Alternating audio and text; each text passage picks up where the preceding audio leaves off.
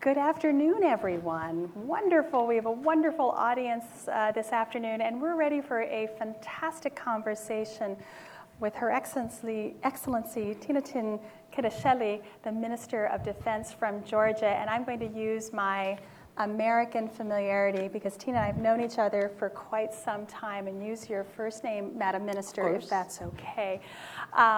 This is a special treat, and it comes at a special moment. The minister is the first woman to serve as Minister of Defense of Georgia. We applaud you for breaking that glass ceiling. We're hoping that the United States does that sometime in our future.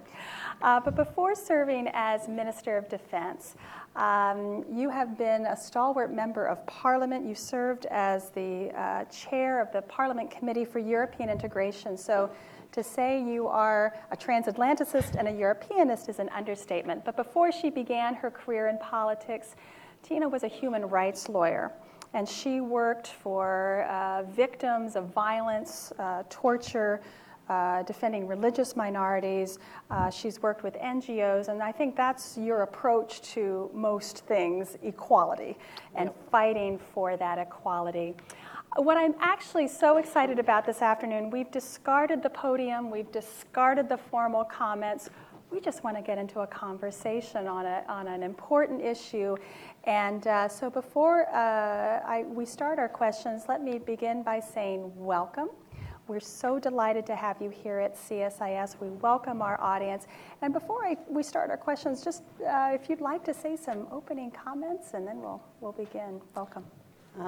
Thank you, Heather. Thank you very much for giving me this opportunity. It's really honor for me. I've been coming to CSIS for so long in so many different capacities, as you've already mentioned, more as a human rights lawyer than after that. But it's a really great honor for me to be here today with you and share with you all the issues, challenges, problems, successes that are on everybody's mind today in Georgia. And I believe that concerns and challenges that we are facing are not exclusive to Georgia, and they became somehow relevant for everybody and for the rest of the world, even on this continent, being so far away from here.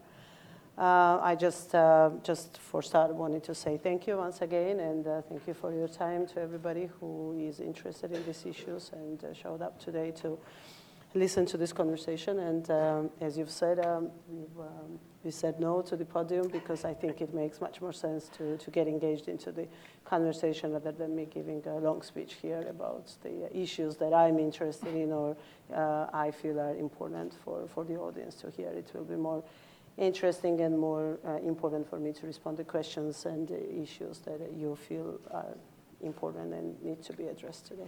Fantastic. Well, I have a long series of questions, and then when I'm done with my questions, we want to invite the audience in and welcome your participation. I think to try to provide a little organizational structure to my questions, I'm going to start with Georgia itself and then sort of build out in concentric circles to talk about the region and then ultimately the transatlantic dynamics. But let's talk a little bit about what reforms Georgia domestically is undertaking. You, of course, are in charge of the dossier on defense reform, so please, we'd love to hear what your thinking has been on focusing on that reform. But I think there's a lot of questions here in Washington on the broader set of reforms. The government has recently introduced a new human rights strategy, which I'm sure has your fingerprints all over it, new anti-discrimination set of laws. But there's also been some questions about media freedoms, rule of law. Could you help our audience understand where Georgia is and progressing on all of those important reforms? Sure. Well, first of all, as you've said, today, for the last 7 months, I'm Minister of Defense. That means that the reforms at the ministry and the reforms in the security field, more generally speaking, are my daily activities, and this is something I know the best at this very moment. But because I was member of Parliament before that for almost 3 years, and human rights lawyer by background and working as a democracy activist, I would say more generally for 20 years. the entire spectrum of the reforms for rule of law and for more democratic Georgia, modernized Georgia, obviously are the issues that are even today, even being Minister of Defense, are my daily concern, and I'm trying to have as much time devoted to other issues as I can. Within the Ministry of Defense, there has been a long agenda of the reforms for the last years, and we moved from, after the elections in 2012, there was a dramatic change in the entire system. From an institution that was seen as which is kind of a characterization of the military force, that it should be vertical-based, the order-based. But still, we live in a 21st century, in a democratic world. We want to be part of NATO. We want to be part of European Union. We want to be part of the democratic community of states. And by that, the Ministry of Defense and military force should not be excluded from that list of democratic decision making. So we've been trying for these 3 years after the elections to modernize the decision-making process within the military, to separate the civilian and military part of the ministry as much as possible, to have those blurred lines in between as clear as possible, so everybody knows where the intervention from either side ends and where it is necessary to go together for people like me, civilians and guys in uniforms, while making decisions about the critical issues for the country. We've been working seriously on the budgetary issues, because for a country like Georgia, obviously, most of the budget is still social. It's still about the projects that you do for being it in healthcare or pensions or other social affairs. And that was reflected in different ministries, including the Ministry of Defense. So for this year, we've tried to get as much money assigned for the development, for training, for actual activities as possible from the budget, and to make an equal division of resources available to us between the two, between the social budget and the development, infrastructure building, the reforms within the ministry and within the military force itself. There has been, but if you go broader to the reforms that have been implemented by Georgia, probably the most recent, we start with the very last decision that was taken by the parliament, and for the first time after 25 years of independence, we have elected the prosecutor general. It never happened before. We always had prosecutor's office as a part of executive, part of the Ministry of Justice. For a while, Minister of Justice was at the same time the chief prosecutor. After 3 years of changing legislation, the entire process has ended last week in Parliament, when there was a long long democratic procedure of this election, and finally we ended up with the Parliament elected general prosecutor, accountable to the Parliament, and taking that very politicized institution on a completely different level of independence and accountability than you can get in a country like Georgia. That was, as I've said, very last decision that we are very proud of, and we've been trying to achieve for a long time. There have been several waves of reforms for the independence of judiciary, keeping with the standards set out for us by the Venice Commission for Democracy and various international organizations. We've been trying to follow step by step all those recommendations over the years Georgia was getting. We need to keep in mind where we come from, again, I can speak for for the ministry I'm heading today. That, for example, we are doing a huge reform of the military police today. We are not there yet, it's not over yet, but we are trying our best to speed up the process and to be ahead of all the deadlines and schedules that we had before. Why it was necessary? Well, for many obvious reasons, but one of them being the fact that military police was always seen with the previous government as the main instrument of torture, as main instrument of mistreatment, as main place where all those bad things were happening that Georgia was not necessarily proud of and was criticized over the years. So dramatic reform of the institution was necessary for the perception, for breaking this perception of a place where all wrong things are happening, and as well as for the institutional, more stronger, more transparent, more accountable institutional setup of the institution. So across the board, you have those challenges together. When there is a real need for the reform, institutional reform, but sometimes you get across the situation when there is not really need for an institutional reform because by the law everything is perfectly fine, but because of the perceptions, you need to do something dramatically different to change that perception and to break that perception of wrongdoings in that institution. So then you need to become innovative and create something that is different from the setup that already exists there. I know that there have been questions about, and you have mentioned it, about the media freedom in Georgia. Again, depends on how we look at things. First of all, we come from the country where 3 years ago, every single nationwide media station was run by one political party. Literally speaking, every single one of them. There was no TV station, no nationwide media outlet in a country that was independent of the ruling political party. And I'm not even talking about independence from anything else, but it was run entirely by the political party that was in power. So coming from that background, if there is anything I'm personally proud of being, again, due to my background, that will be a huge improvement into the media freedom in a country where now you have everything. Unfortunately, including Russian propaganda machinery also gaining strength in Georgian media. But that's also part of that democratic principle and setup that we have created and we've offered to our society, saying that you can hear any word is protected in Georgia.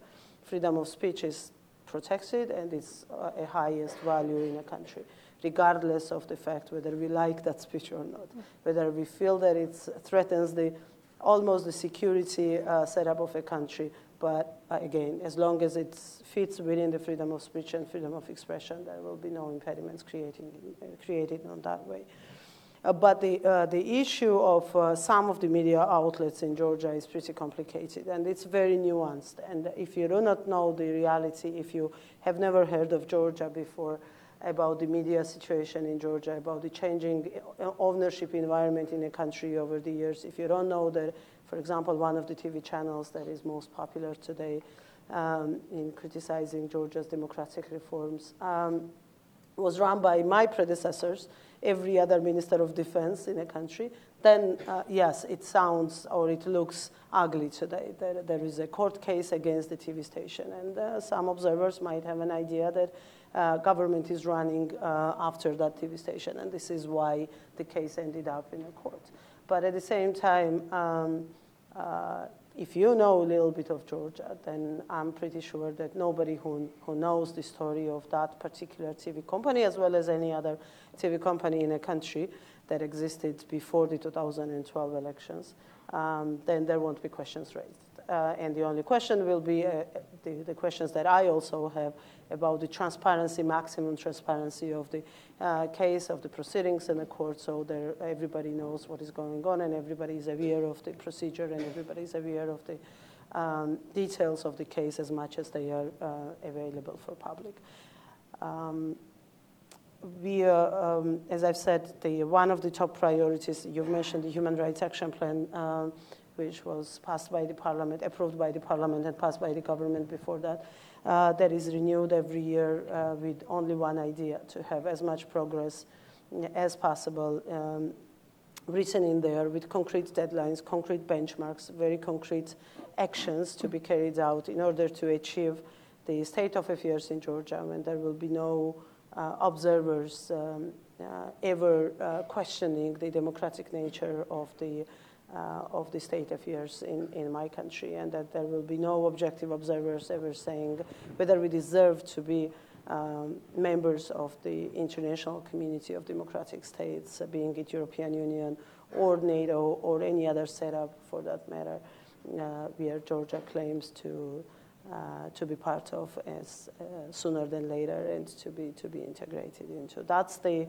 general idea. That's the purpose of this exercise that we are all involved in. That we need reforms ourselves for strengthening our state, but at the same time to prove to everybody that this is a normal, typical European democracy, where things sometimes go wrong, but there are institutions working and addressing those issues, where government representatives make mistakes or even commit crimes, as in every other state in the world, but institutions are working. There is a court that is independent, there is media that is independent and talks about those abuses if they are happening. There is an accountability before the parliament, and everybody serves its purpose and works in an democratic institutional setup, as it happens in other countries of the European Union, United States, and other democracies all over the world. Thank you so much. Sort of leading into it, the question of Russian influence. We've certainly been thinking about, studying, understanding what are the levers of Russian influence within Europe, within Georgia, whether that's through social media, media in general, whether that's economics, whether that's energy.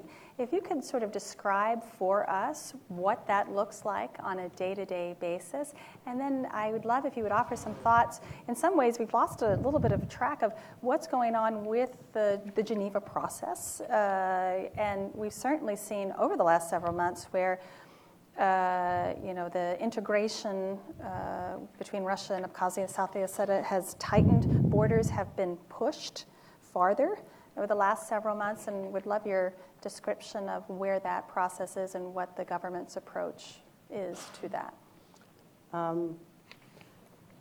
Russian influence. We can talk about this issue in two parallel ways. One, every Georgian, however Georgian sees Russia and is influenced by Russia on a daily basis. The best and shortest answer to this question will be if your job gets you to the main highway, then it's there. You drive by main highway and there are Russian tanks on a visible distance, and there are Russian soldiers on a visible distance, and there are Russian flags waving out there. So that's the influence they have on Georgians. So the live occupation is there, making its own case. On the other hand, you have a propaganda machinery working in Georgia, trying to be as influential as in many other countries in Europe. You have NGOs mushrooming for the last 2 years, I would say a year and a half. More and more people showing up on TV, speaking speaking the language that normally was not heard in Georgia before that. You have political parties running on pro-Russian ticket now, which was not the case before. Actually, it started in 2010. That was the first year when we've got a political party who officially, openly spoke about something else than what every other political party normally, usually talked in Georgia before that. That was actually a very interesting year because we had Georgia is a kind of a state where you have a trio of main political heads of institutions running the country. That is the president, prime minister, and speaker of parliament. And then in 2010, we ended up with, the president staying in power. Saakashvili was still the president of the country. And two others, his prime minister and his chair of parliament, creating their own parties and running on Russian ticket. On the very first elections, they went into opposition to Saakashvili, which kind of brought lots of questions and arguments in a society that if you were so much anti-Kremlin and if you were so much pro-Western, then how does it happen that 2 out of 3 appears to be the most pro-Russian politicians in the country? This is how it started in 2010 with the local elections, and then after that you hear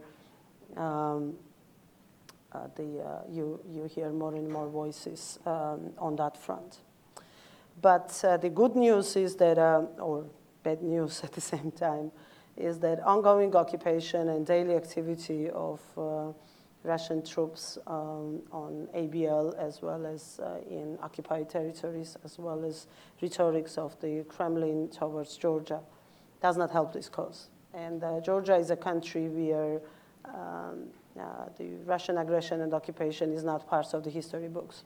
This is not something you learn in schools. This is something my generation experienced live on ourselves. The sacrifices are there in our own families, in our immediate families. Our brothers, fathers, the cousins have died in these wars for these last 25 years with NATO and European Union flags in their hands, fighting the Russian occupation. So as tragic as the stories are, this is also good news in terms of Russian propaganda having no chance in Georgia to survive, because nothing can be convincing when you have your family member killed yesterday in a war by the soldiers who are telling you today that they will be helping Georgia's cause of development. It does not work like that.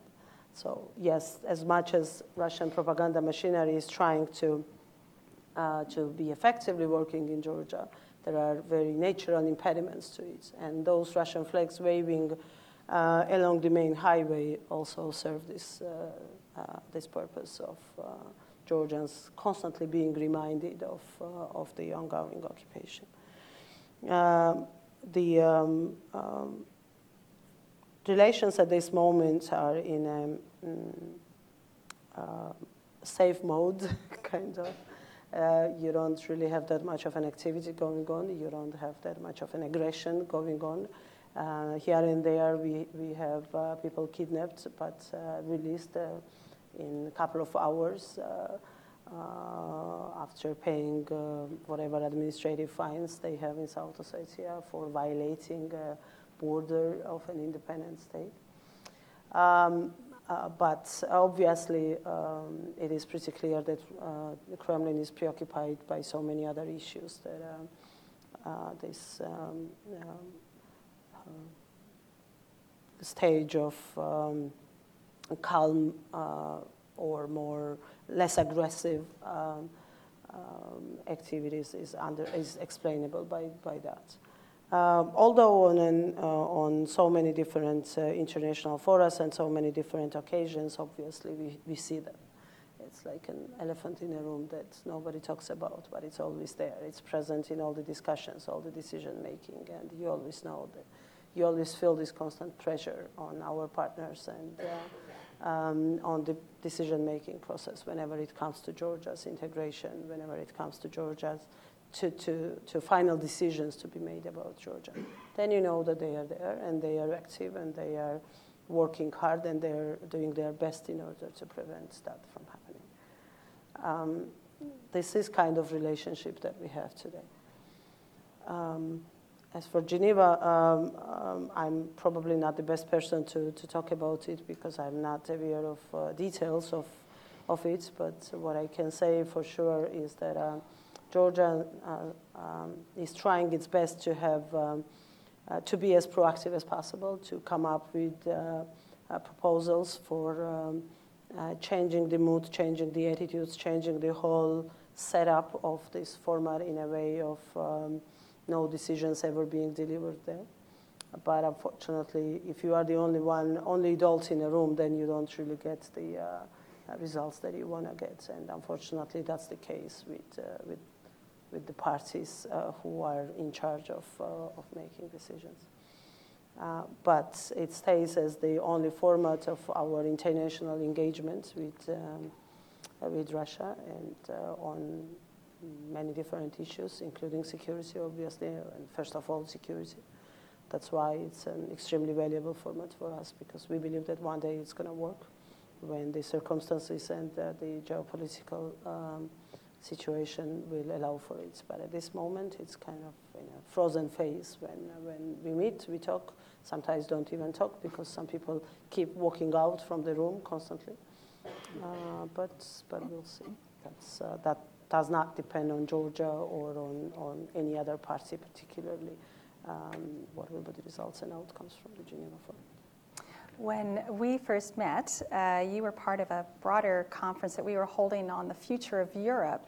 And this was right at the time at the formal announcement of the formal annexation of Crimea after the President Putin's speech to the Federation Council. And you said very clearly that more states would be next. I'm wondering, a year and a half after the March 14th annexation and obviously the instability in the Donbass, how do you view Ukraine? How do you view the Black Sea? We've seen now Russia bringing surface-to-air missiles, anti-ship cruise missiles. We've certainly seen a more muscular military presence in the Black Sea.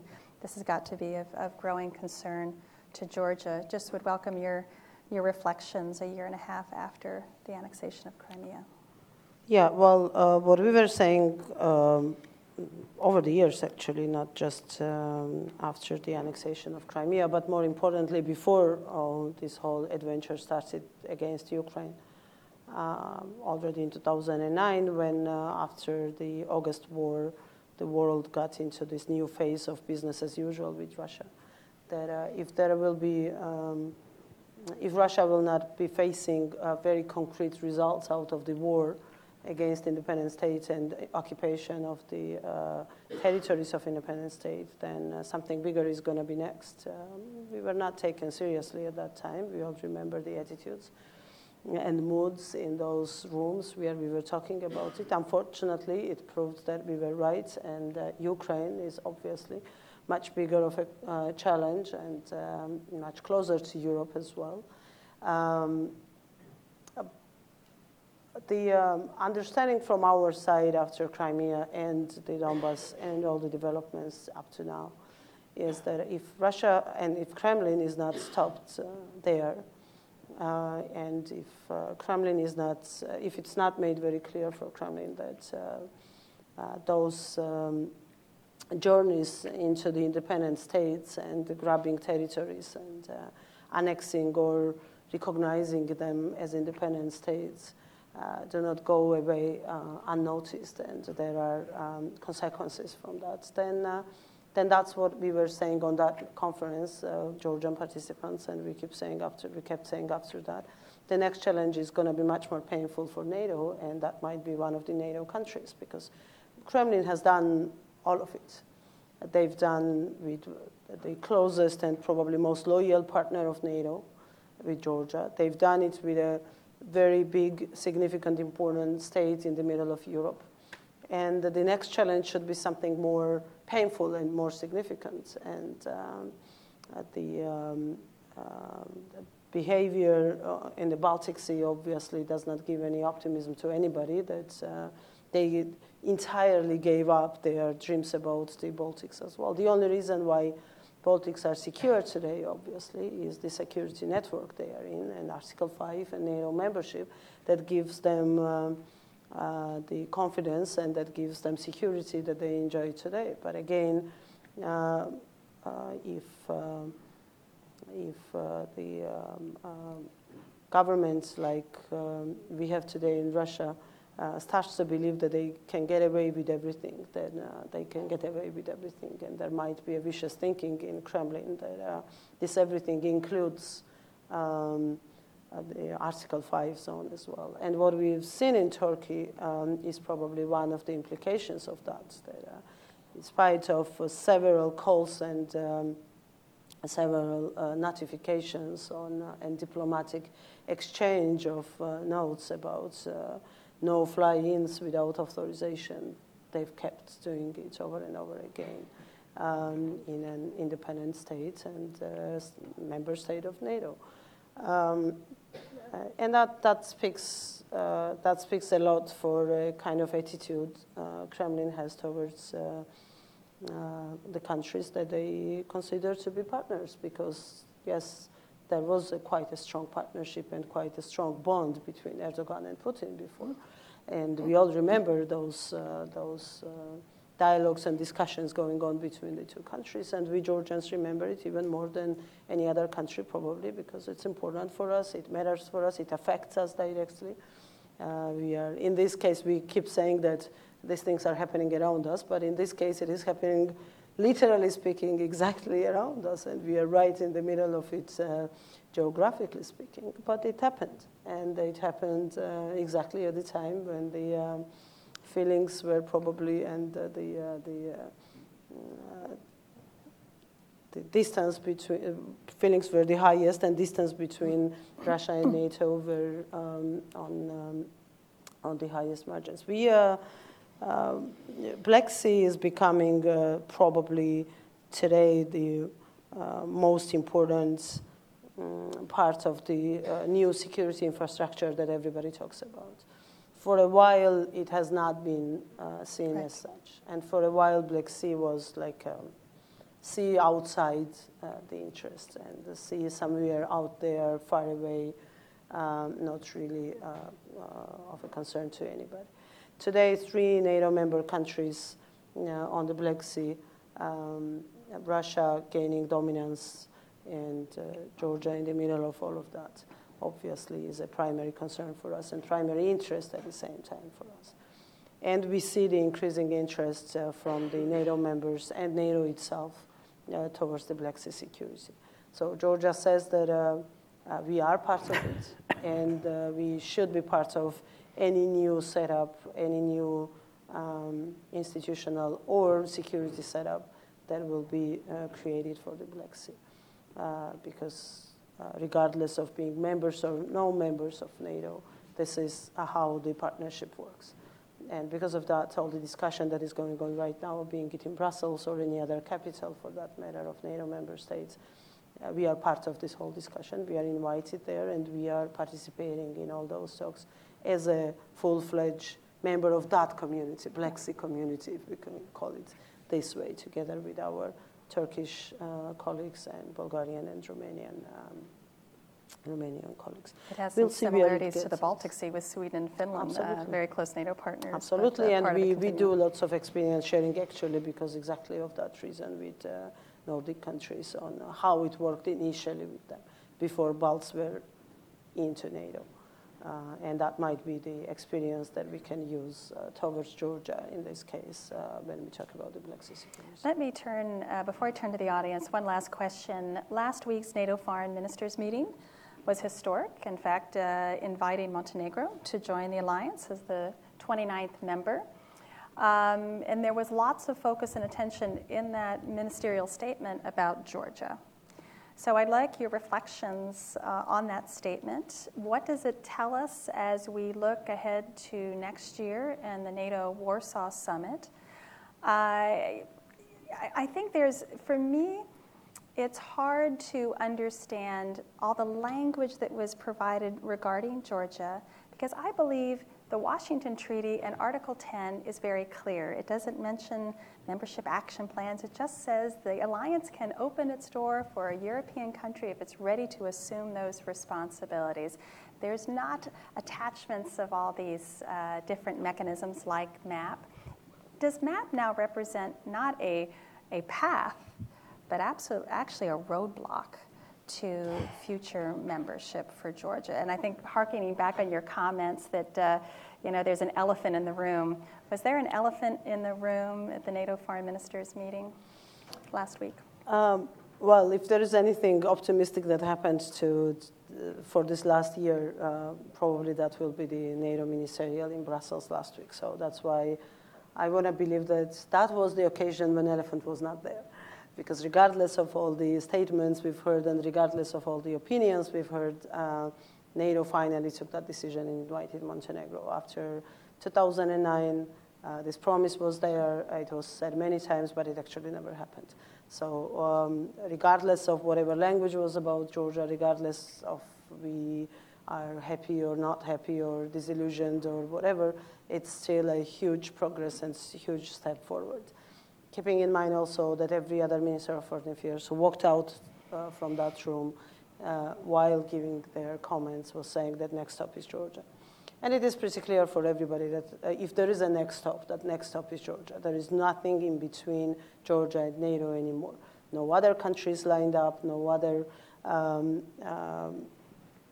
setups necessary. And as you've absolutely rightly mentioned, even the map is not an impediment in that way, because at the end of the day, if there is a political decision, NATO can go with Article 10 without disregarding all those arrangements that were made before. And we always use this example while talking about it to give more confidence to our statement that if tomorrow Sweden decides that they want to join NATO, is MAP going to be offered to them as a step before joining, or it will be directly taken on board as a member state? And of course, the answer is obvious, that there will be no MAP or any other arrangement for Sweden. They will be directly invited once they decide to do so. So if that's the case, then this whole post-Cold War arrangement with MAP that was created in a very particular time for very particular countries with a very concrete goal in mind is very old-fashioned today. And especially it's old-fashioned regarding Georgia, because we are beyond all those reasons why MAP was created from start. All those reforms are on and are there. All those instruments are already there and working for Georgia. Much more instruments than any other country ever had who was lined up for membership with NATO or has today, out of those who have MAP as opposed to Georgia not having MAP. The annual national plan that is there for 7 years now, NGC, that is the NATO Georgia Commission that is working there, the SNGP, which is a package involving basically all the components of practical cooperation between the two, including the joint training center. That never was the case with any aspirant country before. And this list is very long, and I can go on with at least 9 or 10 other components and projects that we are actively involved in implementing together with NATO. Obviously gives a very special status to the entire Georgia-NATO relationship. A MAP, yes, it might look as a road-blocking step at this moment, but I believe that one of the achievements of the ministerial from last week is also that the language that we have there today, which does not speak about the MAP being the next step anymore, is also a progress on that way. I agree with you, it's a very complicated language. This is language I don't understand. I never understood diplomatic language about creating new sentences and new words and new things for countries when we are not ready to deliver a decision, but we want to deliver a decision. So without delivering a decision, we are actually saying something that can be interpreted in so many different ways by so many different people.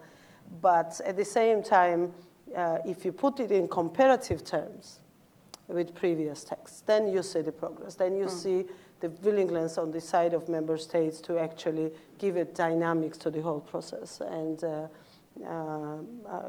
give a chance to Warsaw if the political decision will be there and if the time will be right to have that political decision. So having MAP as a next step, as it was all the time since 2008, was creating that roadblock, because there was a very clear statement saying that first you need to get a MAP and then have some time for that membership action plan to be implemented. And only after that you can get invited to NATO. Now the text says that MAP is an integral part of the political process. So you don't really need to have MAP awarded first and then this sitting in a waiting room for another step to come, which is the invitation. Now this is all part of one package when it all can be done together. At the same time, the whole fear of MAP being used as or seen as a intriguing or whatever provoking step on the side of NATO, and then by that giving time to Kremlin from the moment when MAP has awarding to the time when we are actually becoming members as a time slot and an open invitation for its actions against Georgia and sorting out things. That's also gone. Because if political decision is there, then you don't need to have that waiting period anymore and you don't need to be put in that waiting room for that. So there is a clear progress on that as well. But at the same time, on top of all of that we are most proud of from this text is obviously that the text very clearly twice actually in this document says that Georgia already has all the necessary instruments for the preparation to membership. And that's, again, first time that we were told that we are actually in a preparation for membership, which never was said before. So in this very diplomatic language of crafting sentences and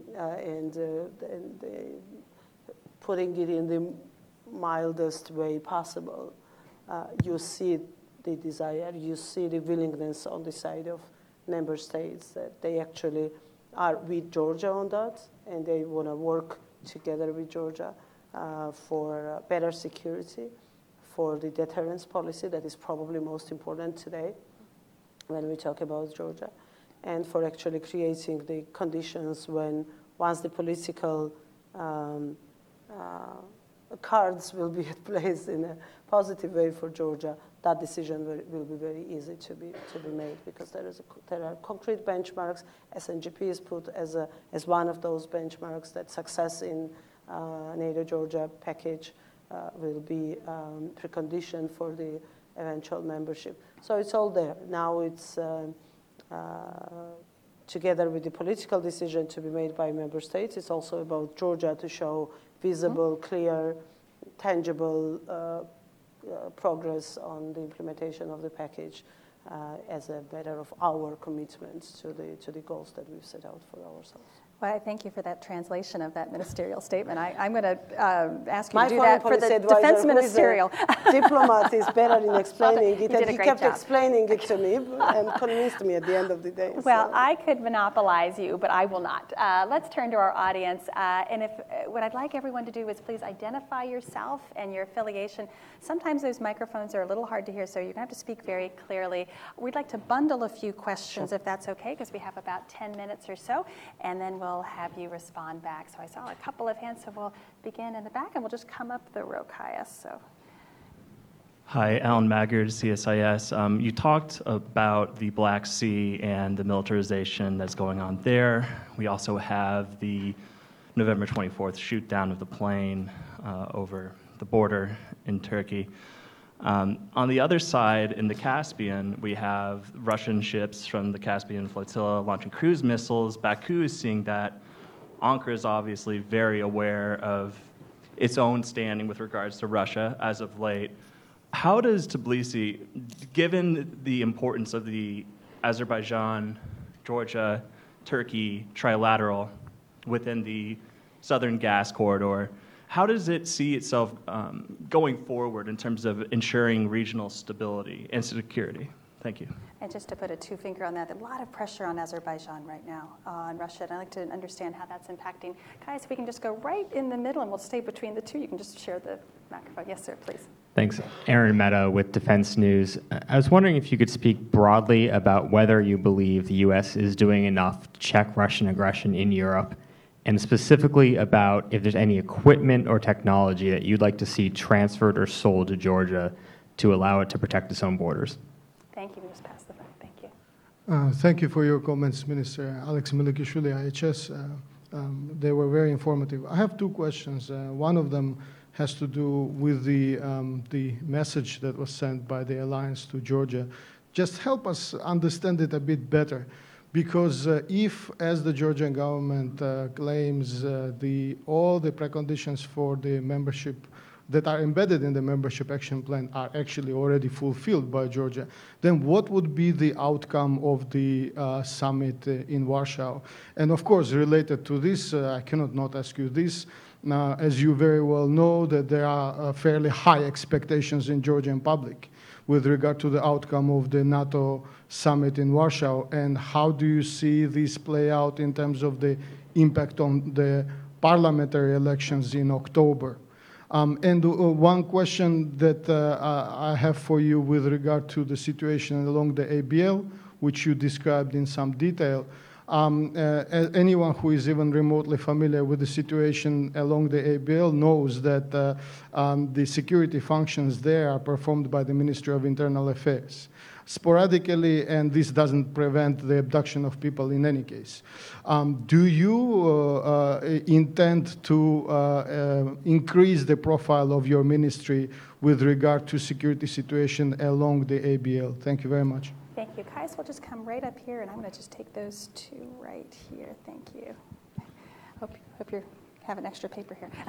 Go ahead, please. Thank you. My name is Rob Judson with Griffin Capital. I was in Tbilisi a couple of months ago, and during that time there was also the Silk Road Forum, and there were some very interesting announcements that were made specifically about Gazprom's overtures, and I think we'd all be interested in your guidance on what to make of that. If is it business as usual, or is it something more threatening? Thank you. And sir, you just pass that right to your colleague right there. Thank you. Hi, Mr. John Hudson with Foreign Policy Magazine. You've never been a big fan of former President Saakashvili. What do you think of him being stripped of his citizenship last week? Sir, if you could just pass that right over there, and that will be our last question, and you've got 5 minutes to wrap it up. Okay. What an impossible task I've given you. Yes, I'll ma'am. keep it quick then. My name's Caitlin Walker. I'm a student at Georgetown University, and I've also interned at the Georgian Foundation for Strategic and International Studies. I'm interested, should Georgia join NATO, how Article 5 would apply to the breakaway territories, as it's contested who actually controls these regions. Thank you. You can hand your microphone right there. Boy, I should have warned you, CSIS audiences are really tough questioners. So you've got a lot to choose from, please. I'll try to address all of them in 5 minutes that I have. We'll give you a couple extra. Maybe the audience will indulge us. As for Azerbaijan and Caspian, the whole Caspian issue, I don't know. I don't have a direct answer to this question. How do we deal with the security in the region? Because it's a subject of a long discussion, and there are so many nuances to it. But we are trying to be as connected to each other as possible, to be on a basically daily communication. We are having a trilateral meeting next week, actually, in Istanbul between Georgia, Azerbaijan, and Turkish ministries of defense. I was in Baku just 3 days ago, talking exactly about the problems and challenges we face together, and the possibilities for even stronger cooperation and even stronger ties amongst the three in order to address those challenges in a more coordinated way. I think that the key word here is exactly stronger coordination. So as much as we communicate and as much as we manage to have joint efforts confronting those problems, it will be easier for us to find solutions, and at least not to get engaged in something that will be dramatic at the end of the day. I do believe that if there is any country in the world who does the most for at least my country, I'm not going to talk about the others, that will be United States. Whatever complaints I might have or whatever dissatisfied, as much as dissatisfied I might be with this action or that decision or lack of this action or the other decision, if there is any country out there in the world who is always there, that will be United States. And that's true, that's the reality. Probably that's the reason why we have most of the complaints about the United States, because we expect even more. But again, this is something that needs to be said very clearly and without any doubts about it. As for the equipment and prepositioning, yes, we would love to see more. And I hope that we will see more in a near future, because this partnership means a lot for all of us. And this partnership and the deterrence power that the partners should have is something that is probably on top of everybody's agenda today.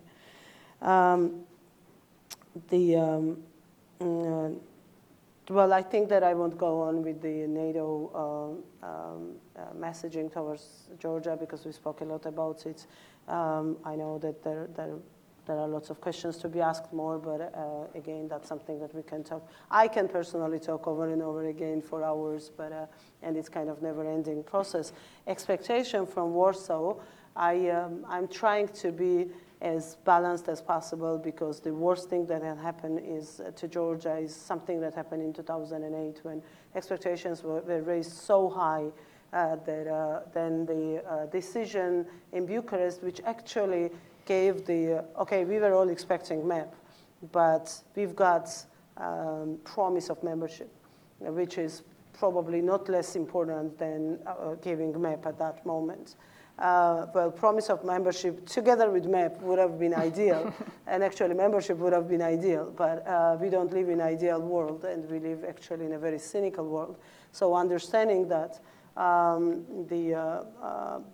we are trying to do our best to manage those expectations. We are trying to do two things. First, that our public knows, and we have a full communication with the society, that its government is trying its best to push it as hard as possible to try to break those walls that are standing in between Georgia and NATO, and that we are not compromising on anything, but at the same time, we don't tell to the people that we are going to get there and we are going to get membership in Warsaw, because, well, hopefully we will, but we don't want to speculate on something that is of an existential, has an existential meaning and is an existential issue for the people in Georgia. The Warsaw will affect the results of the elections, no doubt about it. But I think over the years, Georgians become very realistic about the chances we have and about the politics and geopolitics. And they are not as naive as they were 20 years ago. So I don't expect that non-deliverable, for example, in the worst case scenario, completely non-deliverable Warsaw will change the political setup in a country dramatically. But I also expect that we will have first time, we will elect the parliament where you will have official pro-Kremlin politics heard from the parliamentary podium. It never was the case before. In parliament, we always had political parties for all these 25 years who had the same vision on Georgia's foreign policy. We were fighting on everything else, but not about the foreign policy. And that will be first time after 2016 October elections then that we will have other voices also heard in parliament, but also part of democracy. So we see the results in today's French election, so no surprises there. And that's okay, that's fine. As long as they stay marginal as they are today, that also helps and serves as a wake-up call or a cold shower for all of us. So we should remember that it's there, and that elephant is in our room also sometimes, not just in other rooms that we complain about.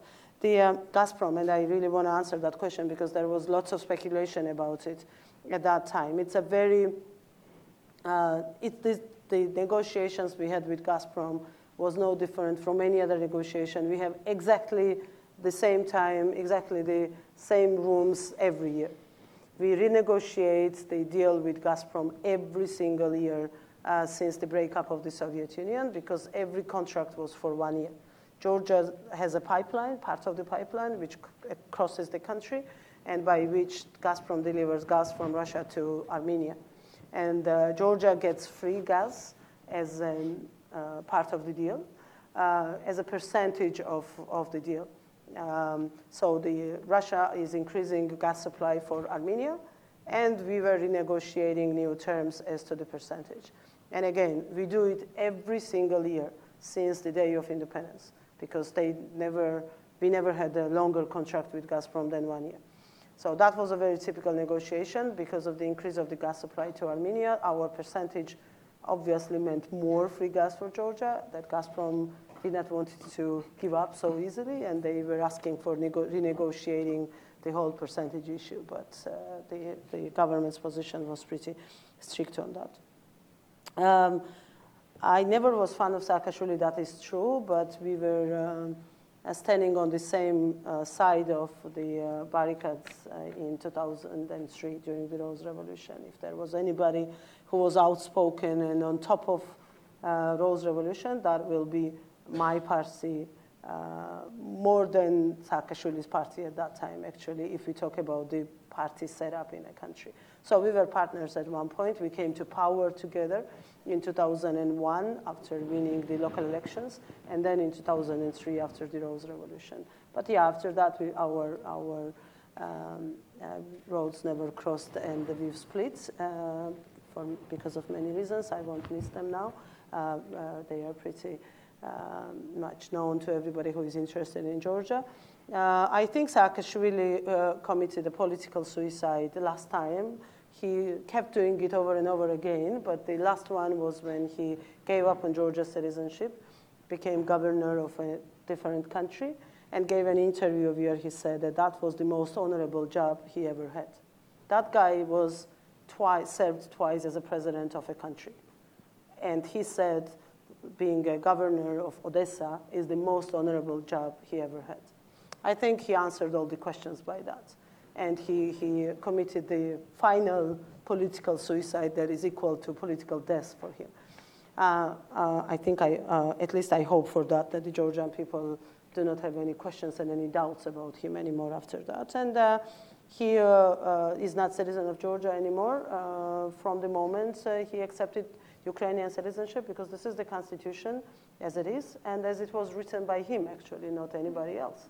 That's the setup he gave to the country, and now he was trapped by the setup he created himself for the other people. I think I've answered all the questions. I'm sorry? Oh, on the Article 5. Hypothetical. Article 5 over Abkhazia and South Ossetia. Yeah, territories. I have a long and short answer to it, but the short answer will be we talk about situation today in Georgia as it was years back with Germany. At that time, when Germany was admitted to NATO, nobody said that we are not going to do it because of GDR. That's exactly the answer we give today. The Abkhazia and South Ossetia are not frozen conflicts. They are occupied territories. They are territories that are recognized as independent states by Russia, by which Russia basically unfroze those conflicts, because by that statement, by admitting them or accepting them as independent states, they basically said that war times are over and those are independent states. And Georgia has declared unilaterally many times that we are not planning a war against our own citizens, either in Abkhazia or South Ossetia. So this is a typical occupation, exactly the same as it was with GDR at that time. And Germany was accepted into NATO as well as everywhere else. And then everybody waited for that political moment when the unification came. And I'm pretty sure that it's exactly the scenario that will work with Georgia. Georgia will become a member of NATO. Well, if Abkhazia and South Ossetia and territorial integrity of Georgia is restored tomorrow, of course, that's the base case scenario. I don't expect that from happening. But I do believe that in my lifetime, it will be happening as well. And the country will be unified at the end of the day. But Georgia's integration into NATO and European Union will happen before that, probably. And we will go together with Abkhaz and Ossetians to Europe as a logical, most rational choice of your way of life, rather than choosing to live with Kremlin in whatever conspiracy that they are doing in there against the independent and sovereign states and nations. Well, I think we will end on that hopeful, yes, optimistic vision. My only regret, looking at the hour, we should have had 2 nice glasses of Georgian wine sitting on this table, nice. And we would have had a great conversation. What a privilege. What a delight. And I know I share with the audience, thank the minister for a wonderful discussion. Thank you very much.